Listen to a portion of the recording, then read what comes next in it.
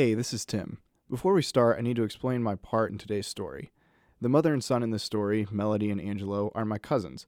And while they are my family and I've been a small part in the story, it's their story to tell, and I've tried my best to eliminate my point of view. So here's the episode. Hope you enjoy it.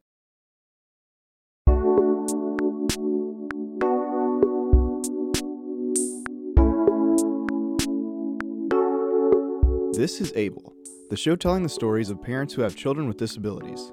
Each episode, parents speak candidly about the joys and difficulties of raising their kids and give insights into what parents of typical children don't understand about raising a special needs child. I'm Tim Tedeschi. Today on the show, we have the story of one mother and her experiences raising a son with autism. My name is Melodie Reboira, and I am the mother of Angelo Reboira, who is a 11-year-old boy on the autism spectrum. According to the Centers for Disease Control, about 1 in 68 children in the United States have been diagnosed with an autism spectrum disorder. The spectrum ranges from individuals that are nonverbal and totally dependent on others for care, to others who are mildly impaired by their symptoms. Angelo has pervasive developmental disorder, which places him right in the middle of the autism spectrum. And he's in 5th grade. He has an aide at school all day long. I have to help him take a bath. I have to help him brush his teeth. He does use the bathroom on his own, but I still have to be like, Angelo, let's go to the bathroom. He can do everything that a normal 11-year-old does physically, but yet I still kind of have to be there to guide him through it. You know, mentally, he's probably where an 18-month-old or 2-year-old is. But then there's areas where he's definitely has the capability of an 11-year-old. So it's daily trying to figure out where that line is. Where am I enabling him, and where do I need to push him forward? What can he do, and what can't he do still? Angelo's story began like many other children with autism. He was born, grew, and developed like a typical child for about the first 2 years of his life. Then things began to change. At about 2 years old, we started to see some regression and some deficits. So you would give him commands or talk to him, and he wouldn't be able to follow those directions. He wasn't able to have two-way conversations. The receptive and the expressive language wasn't there. So we brought him to a doctor, a neurologist, and we filled out this whole questionnaire, and we sat with him for like 2.5 hours. And he sat there at the doctor, and he said, well, your child has PDD, pervasive developmental disorder. Talk to any parent of a child with a disability, and you'll hear a similar story about what it's like to hear the news that your child will not grow and develop like most other children. Melodie and her husband Jimmy were heartbroken and mourned the life they imagined Angelo would have. When I had first gotten that diagnosis, it was like a death sentence for who your child could be. It was like a limitation on who your child could be or was going to be. You know, when you're a parent, you think, okay, so I have this little boy, and maybe he'll be a football player, maybe he'll be a basketball player, or maybe he'll be a doctor or a firefighter. And when you hear that and you see the regression that's happening in your child, and you see the lack of progress that's happening in your child, it's like all that can't be possible now. So it's like new game plan.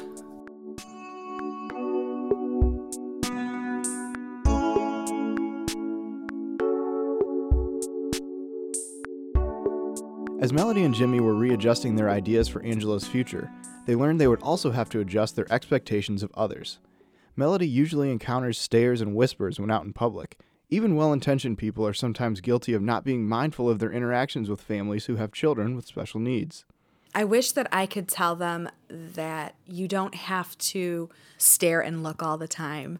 I think that it's a really good thing to educate yourself in cognitive disabilities like autism and, Down syndrome. And there's a whole slew of mental disabilities out there, and just educate yourself so that you kind of know what you're talking about and kind of what to look for, not to be judgmental. It's a hard thing to be a parent today in today's ballgame. It's even harder when you have a child who has autism. The difficulty of having a child with a disability can sometimes isolate parents from their communities. While she stayed connected to family and close friends, Melodie said she purposely isolated herself from other families who have children with disabilities. I kind of didn't want to be affiliated or associated really with anybody. I was just kind of very, maybe in denial or whatever. I just didn't want to be around other people or other children like that. It kind of made me real sad just to know that there's other families out there. And it took me almost 11 years to get over it. And it's a nice thing now. This past year, I've kind of been able to just pursue relationships with other families that are in the same boat as me, and it's nice to be able to rely on them. This past summer, Melodie found support and friendship with other parents as she watched Angelo participate in special needs baseball for the first time. We were able to be comfortable and not have to worry about why your kid looks different or acts different or is his behaviors everybody's going to stare, because we were all on the same wavelength and we're all experiencing the same thing and we're all in different ways. We're all on the same roller coaster ride. So it was just nice. And it's nice to be able just to, if you're having a hard time or a hard period in life, or you're just down sometimes, or if your friend needs encouragement, you know that you're all going through the same thing and that you get it. So it's really nice to be able to kind of have that. Melodie enjoyed becoming part of the community. Angelo simply enjoyed being able to play ball. He knew he was going to baseball, and we would always laugh because he hates to wear hats, but he knew he had to wear that baseball hat and he would not take it off. We would joke with him and take it off of him and he'd grab it and put it right back on his head. So he knew I'm playing baseball and this is a serious thing that I'm in. Melodie said Angelo can be reserved and introverted, which is typical for children with autism. But other times he displays his personality and makes the whole family laugh. We were just at a wedding and a party, and he came into there, and there was a big dance floor and a DJ, and as soon as we came in, he looked at me and he goes, "Oh, it's a dancing party."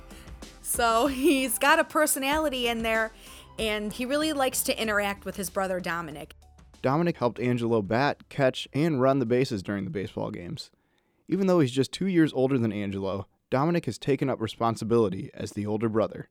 In the beginning, Dominic was a little bit resentful that he didn't have a normal brother because he had other friends that had peers and they were playing together and they were playing sports together or they were playing in the backyard. And Angelo was very introverted and he couldn't communicate and he didn't have the verbal ability that other children Angelo's age had. And then kind of as time went on, he would start to kind of verbalize his frustration or his anger that his brother wasn't normal. And over time, now that they're a little bit older, he is like a protector. He's like another father. And you can see sometimes he is kind of scoping what's happening, Dominic, around him to see if he has to protect Angelo or if it's okay or can we be comfortable here. But they play with each other and they fight like brothers do and they wrestle like brothers do and they get into trouble and do things they're not supposed to do like brothers do. But I mean, my older son, my Dominic, he really loves his brother and he knows his role. Dominic isn't the only family member who has helped Melodie and Jimmy as they take care of Angelo's needs. I just have family who just prays for me or has prayed over me. And, my mom and my dad, they're always there babysitting or watching or helping. And we just go with the flow and we do what we have to do. And my family is always, always there for me.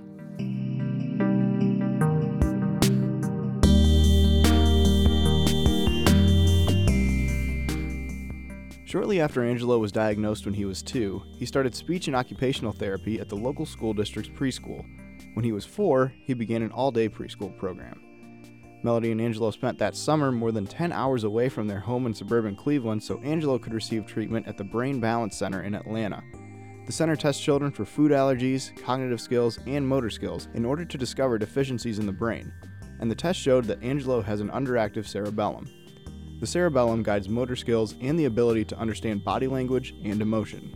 And then he had a right hemispheric delay in the right side of the brain. And so we did all these particular exercises.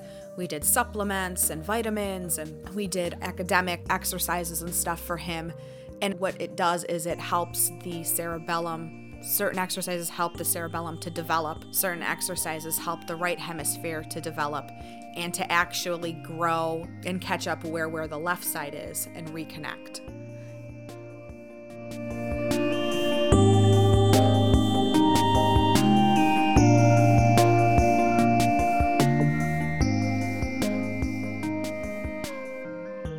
Melodie is quick to admit that spending the summer in Atlanta was hard, especially financially. As hard as it was, she doesn't regret it because she believed it was the best decision for Angelo at the time. Even when it's not on the scale of moving across the country for a summer, Melodie and Jimmy make daily choices to ensure the best care for Angelo. Melodie believes medical insurance should be improved so that therapy and doctor visits that are essential for kids like Angelo are covered. You're financially always trying to figure out, how am I supposed to come up with this money? How am I supposed to, help this child when I don't have the means? And it's not a quick, oh, well, will your child come out of this autism? Is this the kind of autism you have? I don't know. It's like asking, is this the kind of cancer you're not going to die from? As she talks about advocating for the best care her son can get, you can hear the passion in Melodie's voice. As I interviewed her, I could see it in her body language too. As a veteran parent of a child with a disability, she tries to be an advocate for Angelo and for families new to the game of getting the best care for their children. I really also love when I run into people who are kind of coming into the autism community, because I've been going through it. You can kind of help other people, along the way too. When I asked Melodie what the hardest part of being Angelo's mom was, she didn't talk about the frustrations with insurance companies or the financial strain or the struggle to connect with other families. Instead, she talked about the future. The hardest part of being his mom is that when I'm gone and dead and nobody's here to take care of him, who's going to do it? And are they going to treat him appropriately? Are they going to treat him and not hurt him or abuse him? So that's the hardest part, is the future. What's going to happen in the future when I'm not around? Melodie says even though she worries about the future, her faith gives her hope. Honestly, without God, without Jesus Christ as my Savior, I would really have a hard time making it through. There's days that you're like, what am I doing? What is this all for? And in the end, I know in the end of it all, it will all be okay, because when this world all passes by me, I will be in eternity, and my son will be whole and healed, and I won't have to worry about therapy or money or the means of taking care of him. I just want to say my heart goes out to all of you who have children with disabilities and special needs, and my prayers are with you all.